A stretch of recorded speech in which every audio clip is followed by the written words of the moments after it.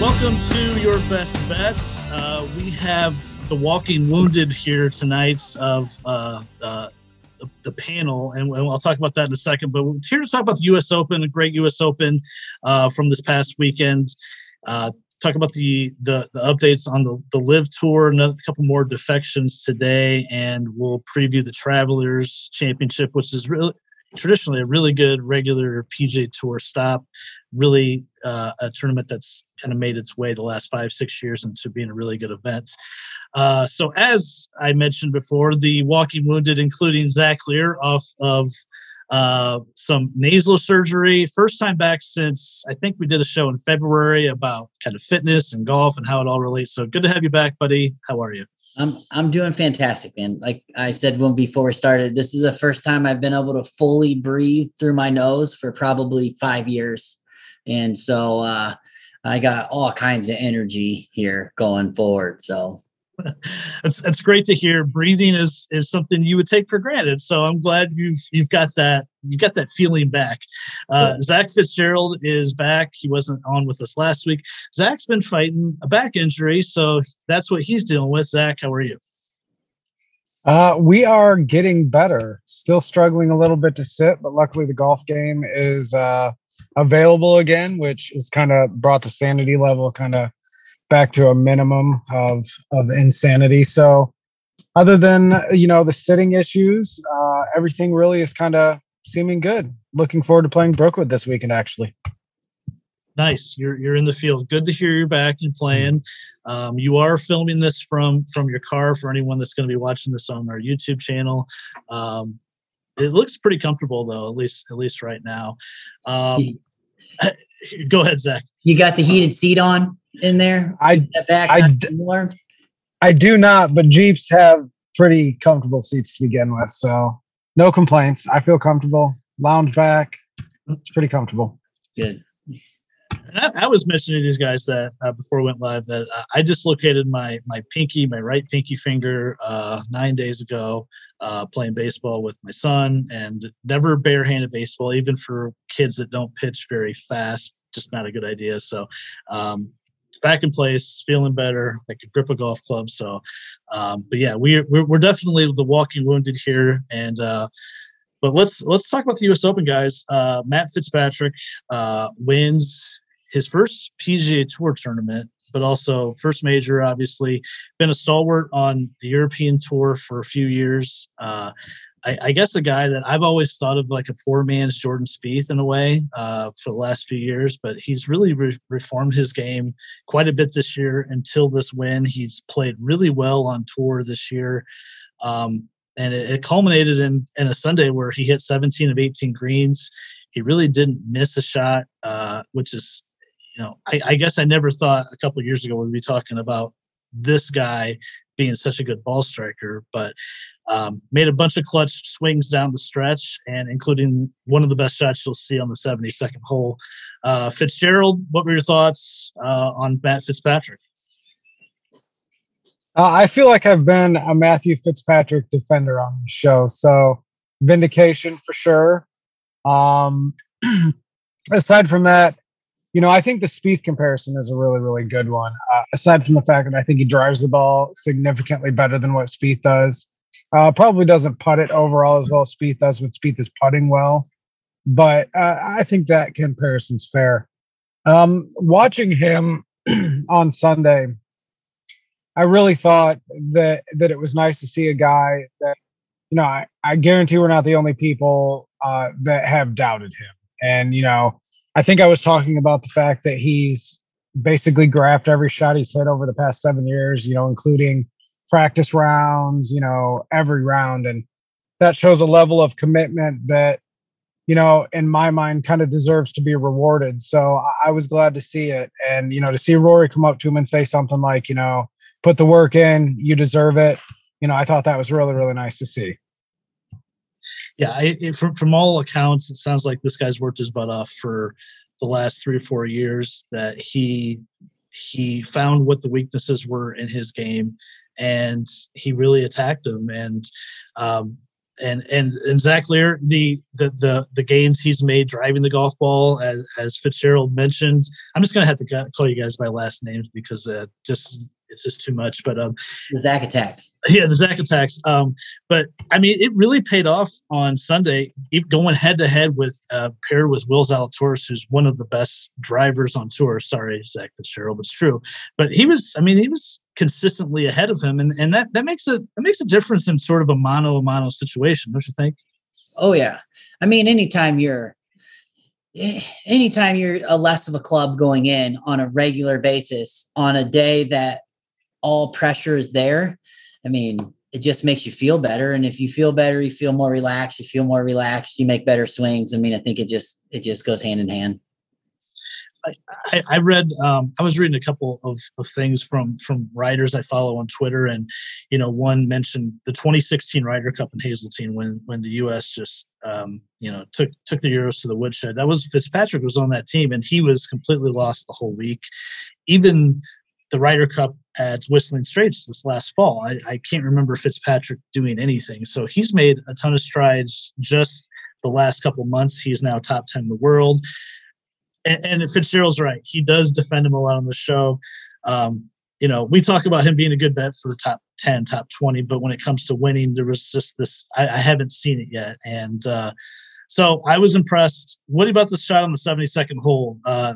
Fitzgerald, was that as good as advertised, or were you like, okay, really good shot, but I mean, I don't know. Was it everything people built it up to be, like this kind of 1 in 50 shot? I mean, I had trouble seeing how steep the angle was. And from TV, I think, Augusta shows that you can't really exactly tell how steep it was. So I'm going to have to take their word for it. It was obviously an incredible shot. Certainly in the situation, it was world-class shot. But if it is what they were saying, where, basically he had to cut it, 15, 20 yards around that and then hit it to 15 feet. Yeah, it's a world-class shot, and, one of the greats on 18 to win a major. So, I'm not going to say it's necessarily kind of right up there in the lore with Bubba on at Augusta, but, great shot for sure. It was, when he hit that ball, he hit it so clean and it came out so high that I instantly knew it was good. I mean, I don't even think that you could just tell from his body reaction and the way that it came out of the sand that was struck perfectly. So yeah, it was a great shot. Lear, the fact that he won, I think we heard about this about 50 times on the weekend from NBC, that he won the 2013 U.S. Amateur at the same golf course at the country club. Is there something to just being comfortable on a certain course and you have good memories if you played well there before? Is there just something to that? I mean, it would be kind of like a home court advantage. I mean, what's everything you're saying about him is he hasn't won yet. He hasn't done it yet. And the only place he has, and not the only place, but he won that big event. So you've done it. You've been there. You've seen it. It becomes replicatable. I feel like in your mind, you're not looking at that. God, I hope I can get it done here on this place I don't play well. You're like, I've done it here before. I just need to go out and execute the shots I need to take. And if I do that, I can win. And so it's a different confidence. And it goes along with being 10, 15, 20 yards ahead of your partner or the group, when you're looking back at them and they're looking at you with an 8-iron and you got a wedge. And Fitzgerald, you're a much better player than I am in that sense. Like, don't you feel more confident? Like, I'm like, I got to hit this 155 yards. You're hitting it 130 yards.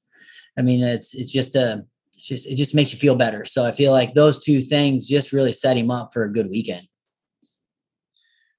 The Fitzgerald, the Will Zalatoris factor. We know your feelings for him. Going back a couple podcasts that you said you don't get it. Do you still feel that way, or is this guy, to me, he's one of the best players in the world right now? He just hasn't won. Back-to-back runners-up in majors. I feel like he had this one right on the tips of his fingers and kind of let it slip away. Were you impressed with him more, or were you kind of like, that's kind of what I thought. That's how I felt. I felt about him that way for a reason. I don't want this to be misconstrued that I don't think he's a great golfer. He's a PGA Tour golfer. He's amazing. I was unbelievably impressed with his golf game. So I went back and was looking at the past 3 majors this entire year, and really top 10 should be quite easy to figure out because it's been, a mixture of Scheffler, Fitzpatrick, Zalatoris, Thomas, and Rory. Those 5 guys have almost been in the top 10 and ever. I think actually they may have been in the top 10, aside from maybe Thomas and just the previous one. But he's impressive. And the thing with him is I just think that there are guys, like I said last time, that are going to come out and beat him. And that's exactly what happened. And I have no room to talk. I'm not a good putter, but he just doesn't quite make enough putts. He hits the ball as well as anybody. I mean, really as well as anybody, 100%. Yeah. But I just think there's always going to be somebody that's going to, not always, he's going to win a major. I have no doubt of it. But there's going to come a point a lot of the time where I just think somebody's going to make more putts than him. Well, statistically in majors so far this year, he's been a very good putter. He puts better in majors than regular tour events for whatever reason. I just think, to me, he's like the new Brooks Koepka when Brooks had it figured out a couple of years ago how to elevate his game in majors. I think his game is just more well suited for difficult setups. It really brings his game to the top, it seems. And we've talked about how hard it is to win in certain tournaments on the PGA Tour where you guys maybe deserve to win and they don't. And then a couple months ago, Spieth won the Heritage when maybe he didn't have statistically his best game, but he still somehow won. I just feel like Zalatoris has been a little unlucky. He was unlucky at the PGA and this tournament where most of those times it might go his way, but I'm still optimistic. I still feel really good about him winning an event soon, whether it's a major or not. But Lear, what do you think about Willie Z? Is he one of your guys? Because I fully adopted him as one of my guys before. I mean, he's really hard to bet against placing. I thought this week he looked bigger and stronger. Like when he competed in the Masters, it looked like a kid, right? I mean, he looked like a kid that was out there playing and I thought he carried Sunday a little bit more of a swagger to him and just seemed a little. I didn't look at him like, man, that's that young kid that's out there playing. I just looked at that guy's a PGA Tour golfer and he's got a chance to win today. And so, I mean, I like him. I mean, I think he's fun. He just again, sometimes you just got to get that win. And once you get the win, it can all change from there. I had a bet on him to win, so I was obviously rooting for him. I'm just going to simply auto bet him to win every major going forward. I'll probably bet him for the Open at St. Andrews, even though I don't think it's necessarily a great fit, but I'll probably do it blindly anyways. What else from the Open as far as U.S. Open, as far as anyone else? Scheffler just continues to get in the mix pretty much every tournament. Rory was ultimately disappointing for me. I said last week's show, I put the largest bet I've ever put on any player in any tournament on Rory this week, and he teased us. And Fitzgerald, what were your impressions on any of those guys? Morikawa was an absolute disappointment. Should have won that tournament by 4 shots. Yeah, third round. Horrid Saturday. Round. Yeah. Just horrid. I would say that aside from Fitzpatrick winning, the coolest thing I saw was the love that Keegan Bradley was getting from the Boston fans. And that Boston fans are kind of notorious for loving their own. And I just thought that was pretty cool. A guy that, obviously a major champion, a guy that has been playing well recently. I mean, you can't say he's been playing bad, but certainly hasn't been a star over, let's say, the last 6 or 7 years. But to get the love that he got, I thought that was really, really cool. And then, when he finished out the last hole, the applause he got, and the love he was giving to the crowd. I just thought that was really cool. Yeah, that was a good moment. And Keegan gets some shit sometimes for being slow, kind of annoying to watch. I've said that. I did put him in my best bets last week, top 10 plus 600, so I hit that one though. What else from you, Lear? Anything else? Scheffler is just a bad man. I like him. He's really. I do a lot of work with Wyatt, and him and Wyatt used to play against each other all the time. So I've gotten to hear some neat stories about how competitive they used to be and that kind of stuff. But my big goal for myself this summer is all about mental attitude on the course. And I think he is the prime example of that. What was it? The first hole, he hits a great ball and he's in a divot and it just doesn't even look like it's a fun lie. And he just kind of smiled about it, walked up and he throw it to like 10 feet or less and makes the putt. And you're like, and he just happily hands his club to the caddy and on they go. And so for me, that's something I'm watching with these guys a lot this year is just how do they manage their mental side of the game? Physical stuff for me comes easy. It's the mental side I think I struggle with the most. So I'm fascinated with him right now because he just never really looks to lose his cool and just plays. It's a great point. And he comes out and he does everything you need to do at the start of the round Sunday to get into contention, being a couple shots back. It's what I was hoping I'd see from Rory, which was like 3 birdies in the first 5 holes. But Scheffler just continues to put himself in position, and we know you can't get it done every time, but just being there, I think is really meaningful because we know if you put yourself there enough times, you're going to come out on the right end of the stick, which he has certainly this year. I did mention probably the best year since Tiger's great years. Even if he doesn't win again, I can't. Maybe Spieth. Maybe Spieth in 2015 was pretty awesome. Yeah. Maybe Spieth in 15, but I think Scheffler has more wins than he does already right now. Spieth had the 2 majors, or was it only? I don't remember. Yeah, 2 majors. That year, but yeah, just pretty. It's up there. Pretty crazy year he's had. And I mean, if you think about it, we're really only halfway through the calendar year. If we're going by calendar year. Yeah, he's arguably the best player in the world right now.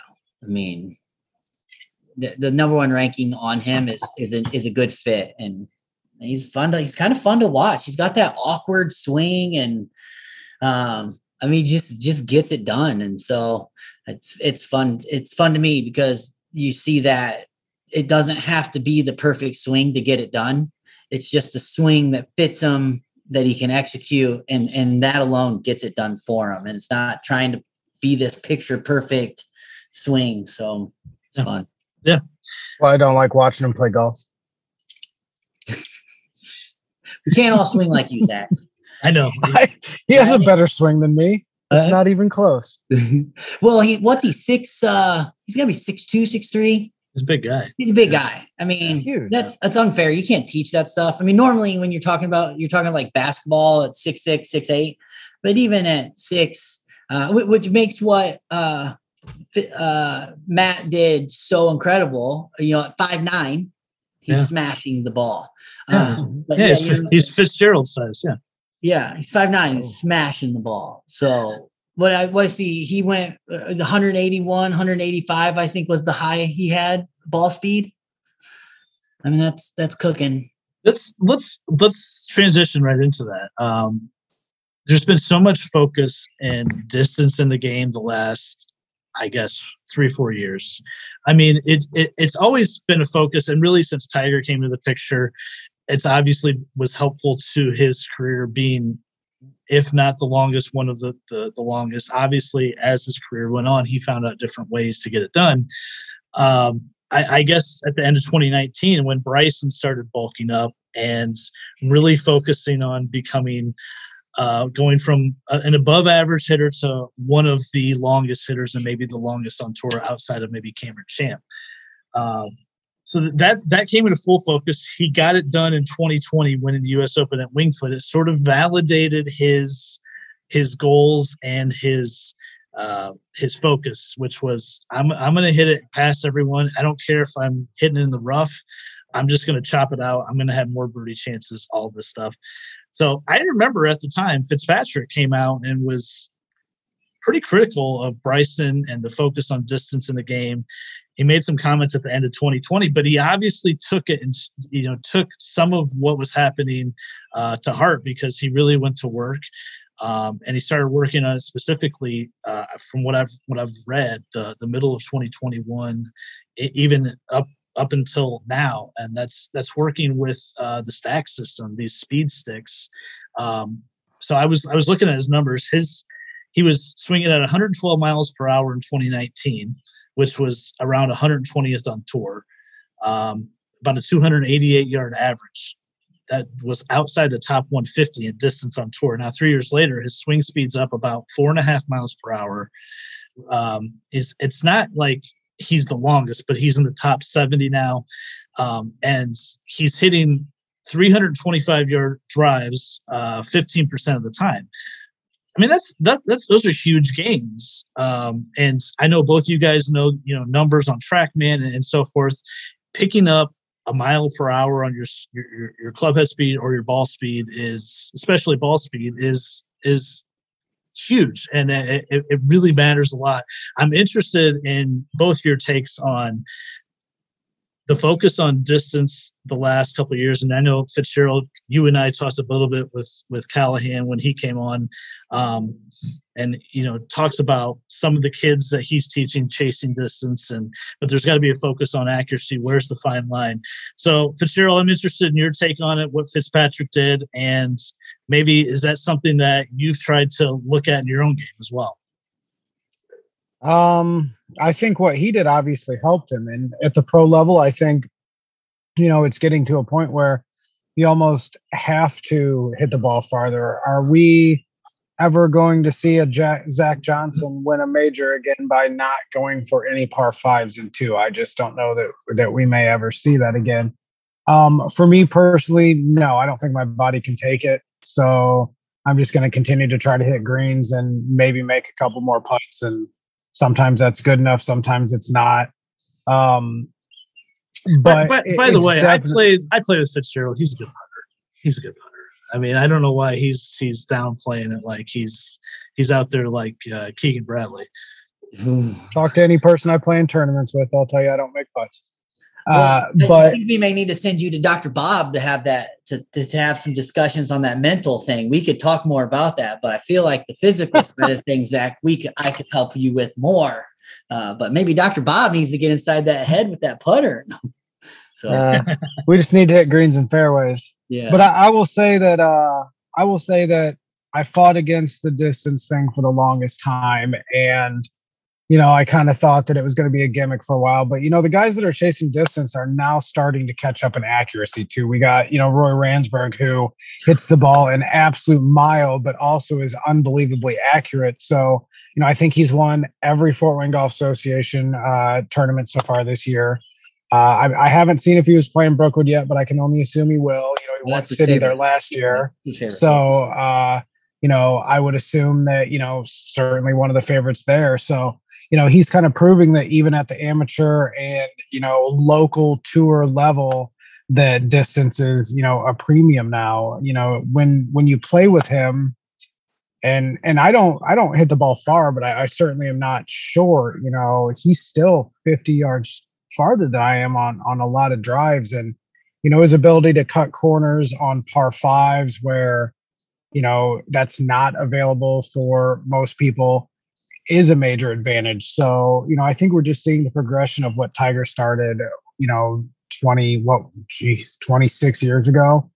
And it's finally, when it first started, everybody was just swinging out of their shoes. And I don't think that, there was a lot of, accuracy with it. But I think what these guys are doing now is they're getting up to their max speed and then they're bringing it back 4 or 5 miles an hour.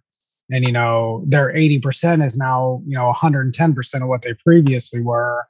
And with 80%, you can have accuracy. So, yeah, I think it's huge. I hate to say it, but it's huge. Well, there's a bunch of ways we go with this, but the TrackMan digital readout stuff that we can get allows you to jump out of your shoes in a more structured way, right? So, Rory's, he got that GC quad in his house, so I've seen him stand under the tree at Cobblestone and just hit balls, and he does it in such a repetitive motion that you can increase speed because you're building that memory and you're building that repetitive thing. And so there is some good about that, but I feel like, Bryson did some really good stuff about showing that speed can win and you can get that. But, if you drive, I always refer to the human body as the Ferrari. Okay. Like you're a Ferrari. Some people may act like Pintos, but the body's pretty complicated and pretty impressive thing. So really you're more like a Ferrari. It's just how we take care of ourselves. But I don't care if you have a Pinto or a Ferrari, if you drive it at red line, eventually it's going to blow up. Okay. And so that's where Bryson got to. So the difference between Bryson and Tiger, because Tiger kind of blew up, right? He's got all these injuries. He did heavy bench, heavy squats, heavy traditional workout, and then was so strong that he could create a lot of torque and power. Bryson found some golf specific ways to go crazy, but they both kind of pushed the red line, right? And that's why I think you're seeing Bryson now is injured, has been injured, and he operates constantly at that red line. Okay. And he dials it down a little bit, but even in his training, I mean, he put on like 40 pounds, like astronomical, right? When 10 pounds and some strength would have done it. Right. But instead he puts on 40 pounds and he's trying to go for 200 miles of ball speed, and so it's like he redlined it. And that's why I think you see him hurt. And then you got Fitzpatrick over here who kind of went about it in a calculated way. I mean, this isn't a 2-3 month or a winter project for him. This has been a almost 3 years. Like I said, in the last 2 years, kind of to go off what you said, he went from 165 mile an hour ball speed to 185 mile an hour ball speed. It's a 2-year process, right? And so, I mean, the stack system, I've never used it.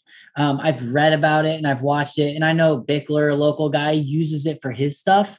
But he's doing more than just the stack system. And he's putting that face, like Zach would say, he makes such good contact with the ball. It's okay. It's okay. I mean, that to me is really the important part. That's what I was going to By the ask stack you. system, are we talking about the 3 different color sticks? No, that's a speed stick system. So a stack system is a little bit, and they've got a 6 or 7 minute video that explains this way better than what I would. Speed sticks are a form of high speed training. Okay. So you've got 3 differently weighted clubs. And the goal is, just as a level 1 entry into this, is you swing as fast as you can with your swinging right.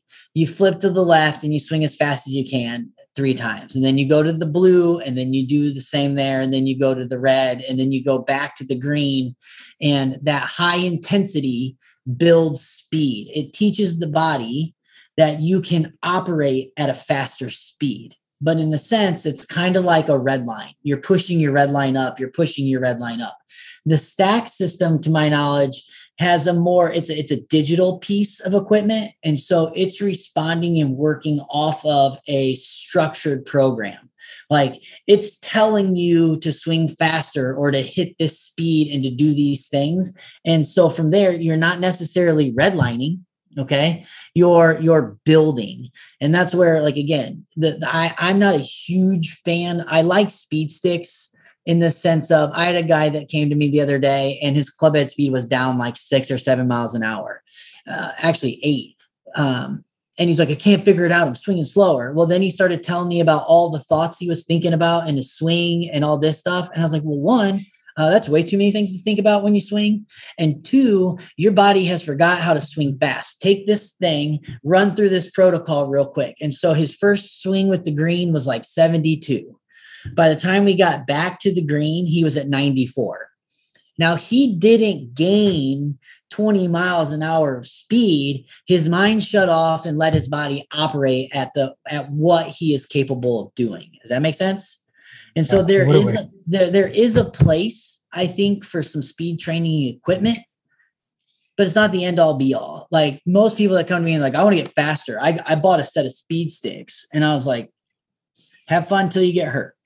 Okay. Because you can't push your body one way without expecting it to eventually break down.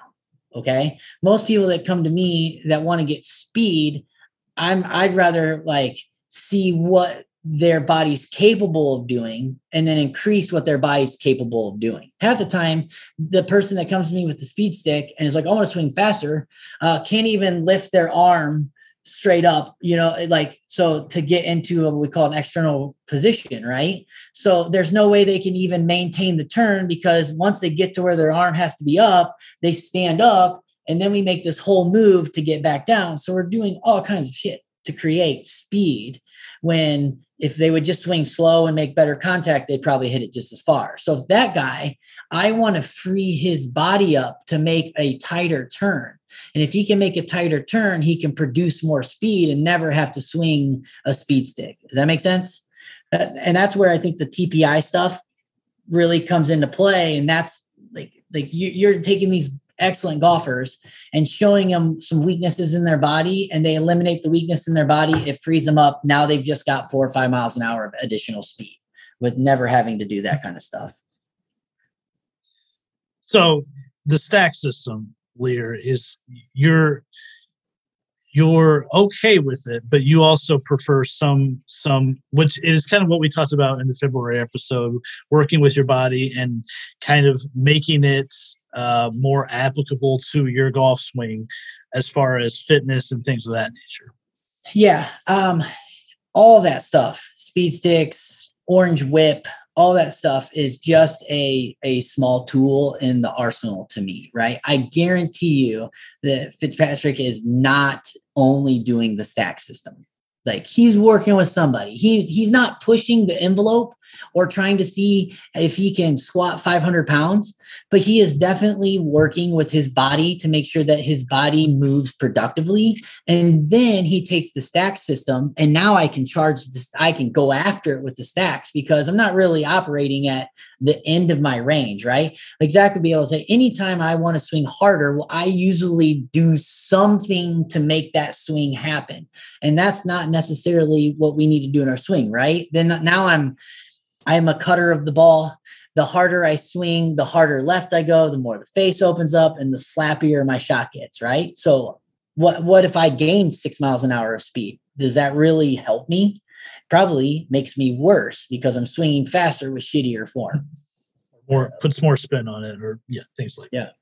I mean, I'm with you on Fitzpatrick. I obviously he hasn't pushed the limit with the stuff physically like you mentioned Bryson did, and now we're seeing Bryson has really broken down quite a bit, multiple injuries, especially with the wrist. I think he's had back stuff the last year. But yeah, physically, you haven't really heard about what Fitzpatrick's doing. You're just hearing about all the stuff with the speed tools and so forth. I guess the stack system's what, $350. It's on back order right now. It's the hot item. Well, and Mackenzie Hughes or I forget the name of the guy who created the stack system. I got it. I got it. I just had it. Sasha McKenzie. Yeah. So he's made a buttload of money. I bet he has. Yeah. And he's not, they're not going to go, I don't care who his fitness trainer is, or if he even has one, or if Sasha McKenzie is his fitness trainer. The product coming from a fitness trainer, the product sells easier than the trainer. It's easier to spend $350 one time versus $350 a month or sometimes, you know what I mean? When you go with these personalized sessions or things like that, especially with what these PGA, I'm sure the PGA Tour guys are spending a buttload of money on their bodies, most of them, right? Maybe not Harry Higgins or some of those guys, but John Daly, it's all relative to the situation. But I like I said, I guarantee you he's doing something different, something to improve his body. and the stack system is the weapon of choice to take it to the another level. Does that make sense? Yes. Fitzgerald, any final thoughts on that? No. Other than you faded into the darkness completely. He did. Turn your light on. Yeah, well, if I turn my light on, then the car might. It's really not any better. I'm just you can't see the shirt, so we'll keep it on. But yeah. So I don't have anything different other than obviously work for Fitzpatrick. It's worked for DeChambeau, although he did win prior to that, and I think with Bryson, he would have continued to win and would have been one of the best players in the world without. But, we'll never know.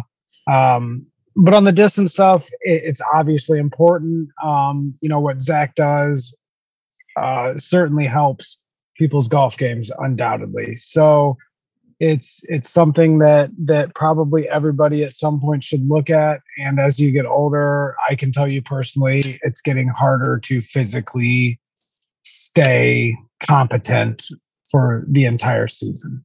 And probably by my doing, honestly. That's where I think the conversation needs to shift a little bit to. You've got to hit the ball farther. Okay. Maybe not on the local level, but you're going to have to find a way to get the ball 300 plus. Okay. I mean, or at least close, right? Like there's no doubt about that. But where real strength and fitness and an understanding of your body comes into is, when's the last time you had 1 foot in, 1 foot out of the sand trap? When you're in that position, you can't really use your lower body. So you have to be able to kind of, okay, I can lock my lower body in here and still make the torso turn that I need to make. Okay. And a lot of people can't do that. They get in there and they can't get the ball's 2 feet below their feet. And so you can't get themselves in that position. Your body breaks down over a time frame. And so what like Fitzpatrick's doing, and a lot of the guys is they're taking better care of their bodies, because the PGA Tour is now basically all year. What do they take, like 3 weeks off, and they got the turnaround season or whatever? Mm-hmm. And I think, not to go too into the LIV yet, but you're looking at these guys thinking, man, I'm going to be able to make more money. I'm only going to have to play 5 events. I'm going to make money. I can play less, right? I don't have to play every single weekend. And right now you've got to play every single weekend to really make a living, unless you're some of these bigger names who are winning more or have the endorsements. I won't go too crazy, but that's why Rory drives me crazy, because I feel like he's talking from a level above everybody else, because he doesn't need the money anymore, right? And I know he's the PGA rep and tour rep and all that stuff, but he's criticizing some of these guys for chasing money when you already have all the money that you want. Now, irrelevant to what where all the money to me in that is so much that it's all dirty. It's all coming from stuff. You said earlier in this that the commercials on Saturday or Saturday were ridiculous. So you don't think people were making money there? They were making hand over fist. They're not giving that out the way that they're getting it in on any level. So I'm sorry to diverge, but like, all right. Well, hey, we're going to get there. So let's move in that direction. So it came out today that our Brooks Koepka, not a well-kept secret, and based on what his press conference looked like last week at the U.S. Open, you kind of felt like it was headed this direction. But he, sources say he's committed to the LIV event next week in Portland. Abraham Ancer also defected today as well.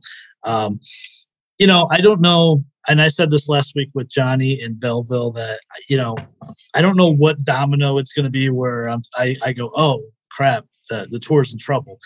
And I said it's probably not Brooks, but if you look at it on his face, you've got Brooks, Bryson, DJ, Patrick Reed, 4 guys that are all major champions, all still in the prime of their careers. Not necessarily any of them playing great golf, but those are 4 big names that have left the tour. I didn't have a huge reaction to the Brooks news today, but it's still happening, and you still don't know. I think it's also the unknown of who else may go. You know, Morikawa's been rumored. Victor Hovland's been rumored. Is it a Morikawa away from like, oh shit, the tour is really in trouble? Fitzgerald, I know we've talked about it quite a bit. Belleville and I kind of went head to head last week a little bit on, you know, he understood some of these guys, which I see his point. I see his point on a guy like Chase Koepka, who, you know, can't even make starts. So of course he's going to take the money versus a guy like DJ who's got over $100 million in the bank, or, you know, allegedly. I guess Paulina might be spending his money, but that's the guy I didn't quite understand. So where do you lie as we sit here today with two more key guys from the tour going to LIV?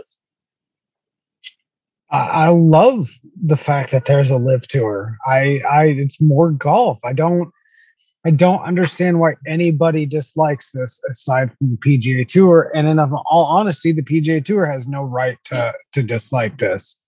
From what I understand, we're not allowed to create monopolies in the United States. And for some reason, they're acting as though they have a monopoly over the golf game in the United States. And that's ridiculous to me. These guys should be able to go and make their money however they want. And nobody should be speaking on another man's money. There's no reason for it in my mind. I don't understand it whatsoever. If these guys want to go and get paid $150 million to go play there, that's fine. If the other guys don't, that's fine. But nobody needs to be saying words about it. There's no reason for it. I mean, I understand they're public figures and they get asked their opinion, but like Rory, he's been having all these comments with like vitriol in them, and Justin Thomas has been saying that, and you know, they're all making this, you know, out to be them against Greg Norman, and I don't understand it. I don't understand why, if we're trying to grow the game of golf, why we're trying to squash something that could grow the game of golf. And you name 4 names, I can name Oosthuizen, Bubba Watson, Charles Schwartzel. I can name numerous other players that are all good golfers. Numerous people from the European Tour that if you watch the European Tour, they are popular over there. So the tour, it's not like there's a bunch of guys that nobody knows. Now, I don't think the PGA Tour is in trouble under any circumstance. I don't think that the PGA Tour is ever going to be in trouble. Hopefully, what will happen is we will have 2 alternatives of watching golf. And we can watch both of them, and it will be good golf both ways. And then when the majors comes together, maybe we'll have a little competitive juices between the PGA Tour guys and the LIV guys. And for me, I don't see how more golf that will help the game throughout the world is bad. You know, I wasn't sure where you were going to go, on which side you were going to be, but I agree with him wholeheartedly on this. I mean, I think where'd the PGA just get $50 million to do 8 more events, no cut, exactly like this, as a competitive? You know what I mean? Like, so all the things that Phil and these guys were saying, per se, is kind of true. Give them their money. I mean, now we're also talking about a bunch of millionaires whining about this. So I'm also not too upset about it, but I'm good, Zach. I'm on Zach's side. I see the point, although I don't necessarily agree that more golf is better. I want to see the best players in the world together playing more events like we just saw this last weekend. I don't want to have to stream YouTube and find these events and then also pay attention to PGA Tour event. Number one, because I just think I'm not a fan of the format. When I watched Charles win a couple weeks ago, a little bit, I was like, oh my God, it just felt like a dead exhibition. Maybe it'll be different as it grows. I don't know. What I saw last weekend made me think that the majors will have more legs now than anything. If this is going to continue down this road with some people playing LIV, some people playing the PGA Tour, I just think now the majors have even more weight because that's truly going to be the time where the best players get together. Now, the other huge domino to fall, and we were talking about before we went live, is are these LIV events going to get world golf ranking points? Because if they don't, that's a huge factor with these guys trying to qualify for majors. Of course, some have exemptions like DJ for a couple of years into these majors. But if they don't hand out world golf ranking points to the LIV events, then that's something substantial for guys to consider if they want to leave the tour and risk not playing in the majors, because that's obviously the huge career benchmarks for that all these guys play for, besides the money, I think.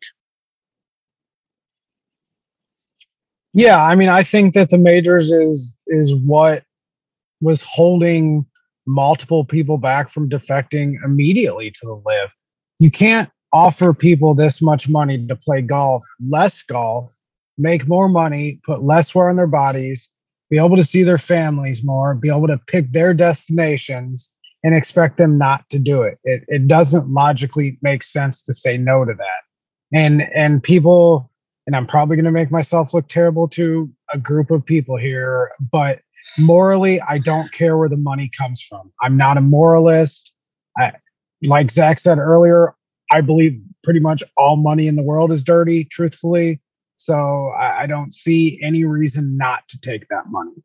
Well, to kind of piggyback off what you said, I mean, there's Nike swooshes all over Rory and these players, and China has just as many human rights violations and just as bad of people per se as what they're trying to make out the other side, the Saudi side, to be, right? So it's almost hypocritical again to tell me that you're so much better. They're almost like criminalizing these guys for just wanting to go make money playing a sport that they love. I do it because I love it, not because of the money. When the only logical truth is that they're scared that their accomplishments going forward are going to be looked as less because those players are no longer in the tournaments. And that's the only thing that can possibly be bothering them that's actually logical. Everything else is just pettiness. They're going to be making their money still. They're still going to be making their money on their tour. No reason to squash another tour. It just makes no sense to me. None. How about you, Phil? What do you think? Well, I made my opinion known. If anyone's been listening, I just think it's bad for the game of golf as a fan, because again, I just see things getting more divided as the weeks go on here, and there's just so many things that I don't like about it. I get the guys going and why they're going. Brooks Koepka probably got wired $125 million today. It would be hard to say no to that. I get it. I just think the golf fan will suffer because the best players in the world are going to be all over the place, and I want to see them together.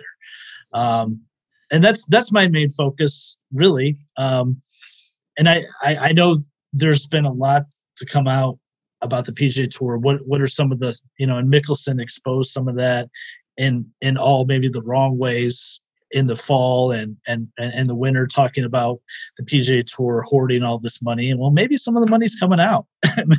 We talked about where the $50 million come from, that they have this idea to create an eight event series for the top 50 players, which, by the way, is Jay Monahan's rebuttal to, I guess, it's kind of sort of piggybacking off the LIV idea, right? Like, you're still putting the money in the same people's hands, the same 50 people. You know what I mean? Like if they said, oh, that's cool, and it's open up to all these other people to try to get that money, I would be more apt. I mean, like, I don't know what the, well, it's a way to keep the stars. That's who they're focusing on, right? I get it, but I mean, it is a direct copycat, and it is showing you that the LIV Tour is, and just in my opinion, great for golf because competition breeds improvement. And the PGA Tour is never going to change and adapt and get better if they're the only show in town. Now, all of a sudden, somebody is offering the players more money, better situation for themselves, more home time, more everything.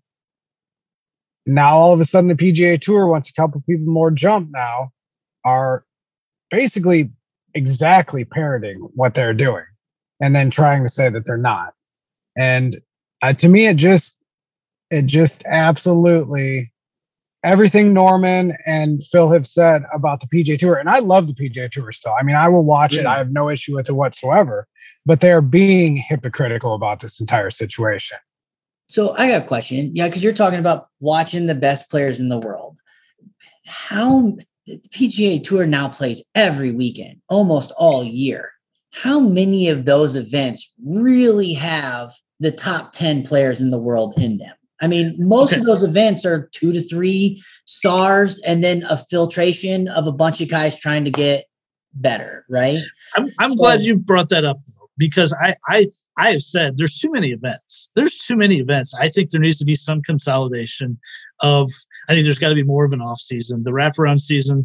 I mean, I'll watch it. I like golf. I bet on golf. It's fun, but I don't think there has to be a full fall season that wrap around. I really think I liked it when the tour started in Kapalua in January. I like the off season. So I think there needs to be less events, more off weeks, and more of a focus on taking care of the events that really matter. That's my thought. But I know why the tour did it. Again, sponsorship. It's all, money, the whole thing. On some of what Fitzgerald said, yeah, I think Jay Monahan has handled a lot of things really poorly with this, and from the tour standpoint, I agree with that for sure. But I think that's my main thought was there needs to be less events throughout the year, and people will start caring because, I mean, outside of a few hardcore golf fans, not a lot of people care about the Rocket Mortgage up in Detroit. Right. They just turn it on. It's background. I mean, unless you're a hardo, then yeah, you're like, oh man, I can't wait to see what Detroit Golf Club looks like this weekend. Yeah. I mean, we had a whole show on the worst events on the PGA Tour, and that was your idea. It was, and I mean, it's true. There's too many. I give Fitzgerald the keys one time, and he comes up with the worst events on tour idea. Well, I mean, it's just like any other sport where NFL expansion, NHL expansion, NBA expansion, it creates a watered down league. And I'm not saying that it's not good for the sport, because more money, more profit sharing, more revenue is always good for the sport. But it does create a more watered down league. So, this wraparound thing has created a bunch of tournaments where there aren't guys that everybody wants to watch. Well, the LIV Tour, smaller events, less events, people are going to be more excited about it, which is also going to give the opportunity for more people to come up and play on the PGA Tour and create more stars. So for me, this is not just good for the guys on the LIV or the top guys on the PGA Tour, but this is giving an opportunity for guys that would not get an opportunity to come in and play. And maybe one of those guys is let's just take it from a totally apples to oranges perspective, but maybe one of those guys would be the sixth round pick of the Patriots and end up being Tom Brady of golf. And I'm just saying, like, there's got to be somebody that never got a shot that could have ended up being something. And more golf creates more opportunities. He's like, no, it doesn't. No, it also creates more watered down, but I get it. But I get your point, but I just think LIV ain't it. I just don't think it's gonna. I mean, it's gonna be around because they're funneling billions of dollars into it, so it's not going anywhere. I just don't think it's it. I just don't think there's anything that's there that's competitive. I mean, I think there's an argument that these LIV guys, when they come back and play majors, that they could be worse. I think this might make them worse players. Could be, but like the difference with golf than a lot of other sports to me, the Detroit Lions are going to suck. Okay. They may have a year or two where they're good, but there's a head office, there's a coaching staff, there's players, there's all the Gatorade guys, all these people that require the Detroit Lions to be good, right? Golf's different. Golf is like, you're telling me that if there was a PGA Tour event around or a LIV event around and Rory was going to play in it, Randsburg, you wouldn't show up and go watch him? Like, you know what I'm saying? Like, I went and watched City because I knew he was going to smash the ball and watch Heath Peters and Rory play. And that's our local level, right? So it's different. It's different than watching a crappy basketball team play the Warriors, okay? I mean, that's not fun. That's watered down. Just to watch them play 20 times a year, to me, is boring. But the golf ball changes every day. Sure. But I feel like it's an exhibition at this point. They're playing. They've already made their money. Of course, they're playing for more money, but there's like the U.S. Open. There's history to it. The PGA Championship. There's major, but not even the major. Some of these like winning at Riviera. It's not the LA Open, but basically winning at Pebble. History. There's some meaning to it, and I just think it's kind of soulless at this point on LIV. That's why I make the point of it being an exhibition, because there's no prestige or anything. They've already made their cash, and they're out there just swinging the club, hitting golf shots. But I don't see anything yet to make me want to say I care about this. Like, I'm really interested to watch. Well, and that's the good part. That's the best part of life, is you don't have to. You know what I mean? Like, you can turn the TV on Sunday and watch the PGA Tour. Zach we can live stream for free the whole LIV thing without having to flip from Peacock to Golf Channel to ABC to all the people that got all their people that got hands in the pot. I just turned Facebook on or YouTube Live, and now I'm watching the LIV Tour, and I can stream my computer. So to be fair, I can watch both of them at the same time and not have to change the channel for the LIV. I agree with you, the history, but you can't have a history until you have a beginning, right? Thank you. So thank you. Again, I just think that my big issue is they're not criminals. Okay. The criminals are the 15 people who flew into the buildings. Okay. Not the guys playing tour. Okay. So to tell Phil Mickelson that because he went to Saudi Arabia or to overseas and is playing in a place that already has tour events in it, right? They already go over there and let him play and let him do things, to say that they're terrible people and they're almost making him out to be criticism, and you're writing them a letter talking about how they, like, to me, that's next level selfishness in a sense. Like, and again, I don't want people to think that I don't think that was terrible stuff. Obviously, my grandfather passed away the day before. Okay. So I've always thought it was a special thing that he didn't have to be alive to witness that. Okay. And it's a memory for me to do that. He passed away without having to know that that's the terrible stuff that's in the society. But to me, to say that this golf tour and Phil Mickelson now supports that is a really tough pill to swallow. Okay. And so I just think that they're not criminals. Defected. They're not criminals. They're just guys trying to feed their families and live in really big houses. I think that, you were talking about the history aspect, and I'm kind of with Lear on this, that, and I've always looked at, when people are, let's take basketball or football, for example, free agency, people are always talking about they want to go to the teams that wants to, they want to go to the winners, be able to win championships. But, every team at some point that's been in the doldrums has had to have some guy that said, I want to be the guy that brings this team out of this. And then that guy becomes a legend and loved forever. And yes, everybody is chasing all these things on the PGA Tour, but on the LIV Tour, they have the ability to create things, and they could be, on the Mount Rushmore of LIV. And to you, Phil, I understand that that's not important to you, but we can't look into the future 10, 20 years and see where we're going to be. And, 10, 20 years down the road, we may be saying that the PGA Tour has become the second-rate tour in the world, and the LIV has become number one. Now, I don't think that's going to happen, but, it is completely possible. So these guys are taking a chance, but, you got to take chances. And I don't think that it's the worst thing in the world. I just don't.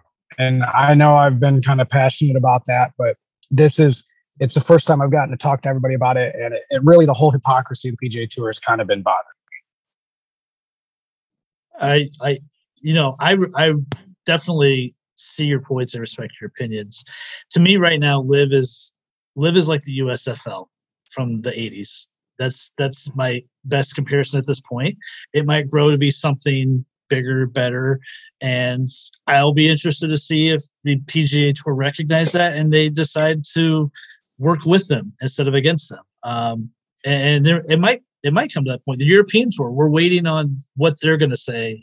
Keith Pelly, the CEO there, he's yet to say anything. Are they going to decide to work in alliance with LIV?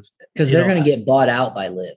But that's a huge domino. Yeah, I think you might see the PGA Tour purchase the DP World Tour or LIV purchase them. I think that might be the next step in this.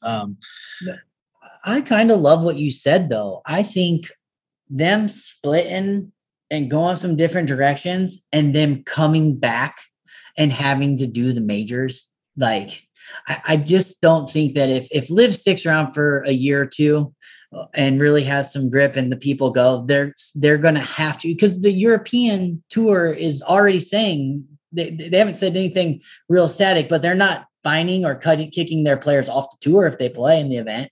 They're letting them play both. Okay. So they'll have a push for them to have world rankings so that they can be competitive and all that stuff. Right. So I think that the majors are just going to become even more Phil's back or Brooks is back. And once this dies down, like to me, if Rory's comment about, I got one more than Greg Norman or whatever was ridiculous. Like just play. I know he's the player's rep. Okay. Just go out and play. That's why I didn't like Brooks for a long time, because when he came out and was like, oh, the only time you ever see me golf is when I'm playing in these events. That's it. Other than that, it doesn't mean much to me. Now, if you notice, once he said that, he's had a pretty sharp decline down, right? I don't care if that's how you think, but you are a role model at times for people. And so for you to go and kind of disrespect hard work and ethic like that, slap in the face. And I feel like that in a sense is what happened to Rory a little bit, is he got so caught up in all this other stuff and defending Justin Thomas too, defending this and making those guys look like criminals per se. They both really kind of played like crap. JT really played like crap, but Rory, when he needed to, was his mind really where it was? Fitzpatrick never said a thing, never said a word about this the whole time. And he just went out and won a tour. He looked stone cold on Sunday.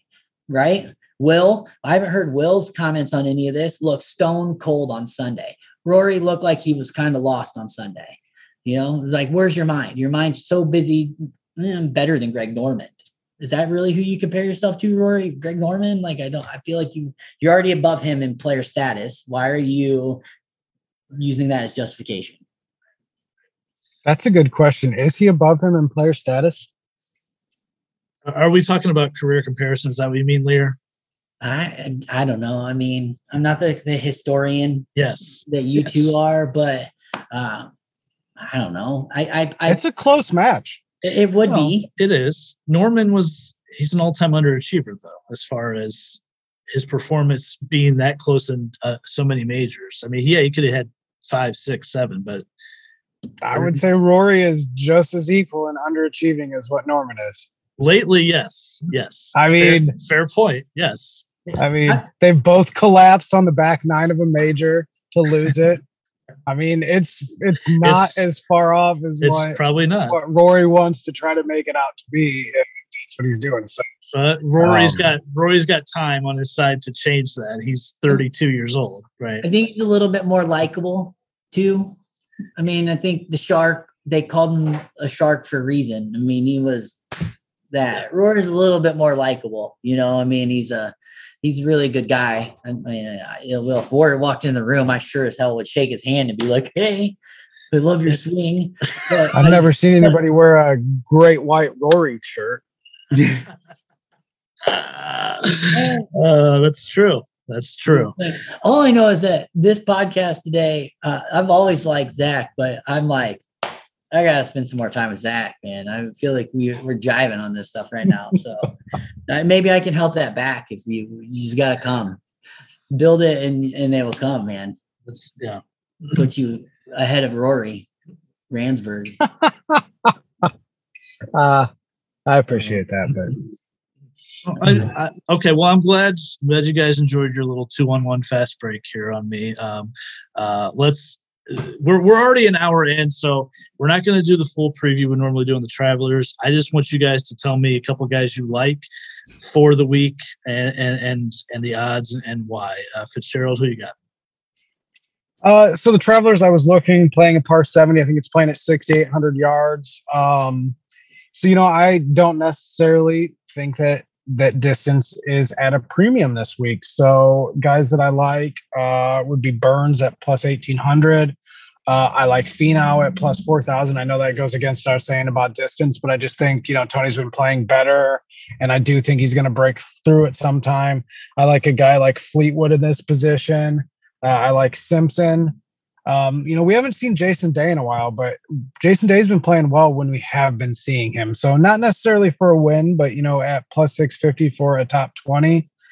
Stuart Sink, who has previously won here, has been playing well, and you can get him for plus 1,600 for top 10. And then Callahan Elsie's friend, Patrick Flavin, you can get him at plus 3,500 for a top 10 and plus 1,200 for a top 20. So those are just some names that I was looking at when I was going through the list. I think Thomas is a good pick here too, plus 1,000. But those aren't necessarily odds I like. But Thomas is fiery right now, and when he's fiery, he tends to win.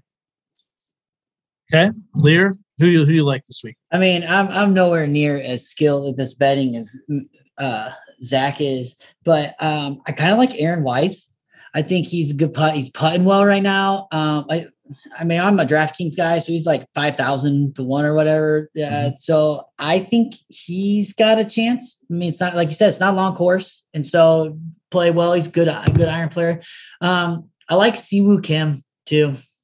I think he's just again it fits his kind of style. Now I got. My brother went to school with Russell Knox, and so I think he's there. He's not been playing super great right now, but I feel like I don't know. My brother he's won here in the past though. That's what it was. So my brother was talking to his caddy the other day, and they're pretty fired up about this event. So I feel like he's just kind of been on the verge of breaking through. And so I got him to place top 20 that's really where that was my kind of thought for that.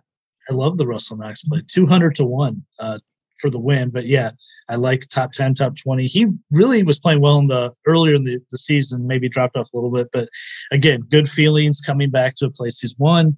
We talked about that earlier in the show. I appreciate the picks here. I like Spieth this week at plus 2,000. Kind of a no-show last week. I think he kind of maybe re-energize himself. A place he's had good feelings at. We remember the whole bunker shot from 2017 when he won the playoffs. So I like Spieth at plus 2,000. I'm going to echo what Zach said with Finau at plus 4,000. I think that's a great number on Tony this week, and his game has been really good. I like Brendan Steele, a place he's had multiple top 10s at plus 6,500. Joel Damon going back to the well, played great last week. He was in the leaderboard the whole week. His ball striking was top 5 for the week. 100 to 1 to win, plus 800 for a top 10. I like Joel as well. That's I think all I got as far. I also like Bo Hostler. Bo's been playing really well. He got in the field today. He's 150 to 1. So a couple plays. We'll put out our best bets Wednesday. I will say that, and I'm sorry to interrupt, but I love the insider information that we just got from Zach. I think that was pretty awesome. And I knew that he would get no argument from you on Russell Knox because Russell Knox comes out of your mouth quite often. And yeah. Just like Jason Day for you. Yeah, which is true. I mean, yeah. So, yeah. Yeah, you talk about Jason Day every week, and I'm like, where is he on the leaderboard? I haven't seen him in a while. I thought he retired. I like to have faith in him. So, but yeah. Hey, Zach, or Fitzgerald, who played really well last week, who was up there the whole week. It goes back to our year-long bet. Oh, man. Hayden Buckley. Oh, that's right. Yeah, he was. I saw that, and the first day that he was like second or third on the leaderboard at one point. Yes, pretty early on, but yeah, I was. Yeah, I think I was at one of the high school's floating hydrants, and I looked that up. I was wet, so I was struggling to text, but I was thinking about texting you that. Like, screenshotting it and seeing how long it was going to stay relevant. Top 15. That's a good finish for a guy like that in the U.S. Open. Zach Lear, plug Longevity Fitness. What you guys got going on? Any deals? Just go ahead. It's your space. Yeah, appreciate it. Well, it's my birthday. I turned 41 June 19th. That's right. Okay. So I'm running a special this month. I'm doing 10, maybe 15 free assessments. So I've had 4 filled, that's why I said I would do maybe 10 more. But I got 4 filled. So I'm doing 10 free assessments. And basically the assessment is I run you through 16 movements. I take a pretty good look at your body and I can tell you what is either hindering your swing, what is helping your swing. Can we fix that? Or do you need to play chest? But you know what I mean? So I got that. And then I just released a 6-week mobility program that we're having a lot of success with. I got it's really fun. Scotty Peary's doing it right now. David Belleville and Matt Schmidt are both on it. And so, I mean, there's probably like 15 or 20 guys that have been signed up for that. For the 6 weeks, it's $100. It's all online. Everything's linked to a video. So like, if you get on, you look at your workout for the day, it takes about 10 to 20 minutes. And what a lot of people are doing is sprinkling it in throughout their workout. But basically, again, I'll always say that you may come to me for golf fitness, but I'm going to improve your body's ability to move. Okay. Most people that I see are not playing professional golf. They're trying to win a local tournament. They may be playing some collegiate golf or that kind of stuff, but really to improve your body, like I back to Fitzpatrick a little bit, but to improve your body to swing a golf club, you need to be able to just squat, lift things up off the ground and that kind of stuff. And so with the mobility program, we work with some rotation, we work with the hinge, we work shoulders, hips, and one other thing, and core. So it's 3 days a week. Each day has 3 sections to it. And it's all based off around those things. So it's all about, even though it's a golf specific thing, it's really just about giving your body more capacity to move. And if you can move your body better, you can swing a golf club better, right? I mean, you don't have to sit out. You can play all year because you're not forcing your body to get into positions.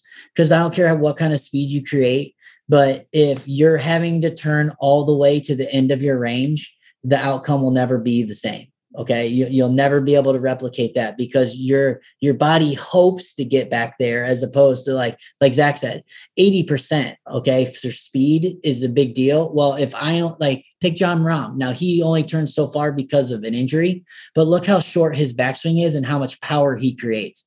I guarantee you he could really probably turn deeper than that, but that would mean he would have to reach farther back into the bag and then have to try harder. And when you have to try harder, results don't typically come, right? That you not positive, messy results come from trying 100%, I guess. So, the mobility program and the free assessments are really what we're doing right now. Everybody's playing golf.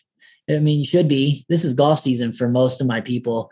Even my collegiate athletes right now they're playing in tournaments and trying to qualify for things. So everybody's pretty busy right now. That's why I like the mobility program for a lot of people because it's 15 minutes and it's just about improving your body. Yes, I contacted you about it. I still have to make the purchase, but I'm planning on doing so. I'm very, I'm classic for I'm going to do that, and then I never get around to it. I think I've been talking to you about coming to see you for quite a while, so we got to connect on that for sure.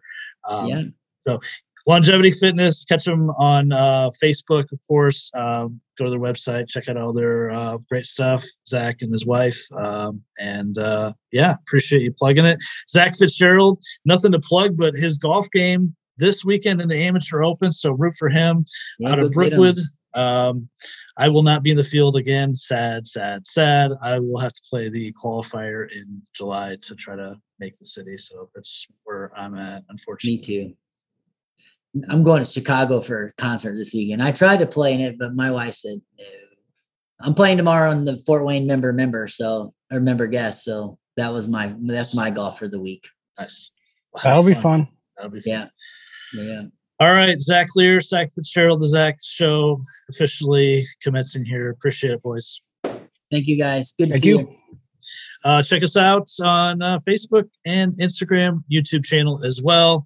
You can watch this whole wonderful podcast with Zach Fitzgerald in the Dark on our YouTube channel. Check out our picks this week for the Travelers Championship. We'll be back next week to break it all down and talk some more golf. Thanks for joining, and we will catch you next time.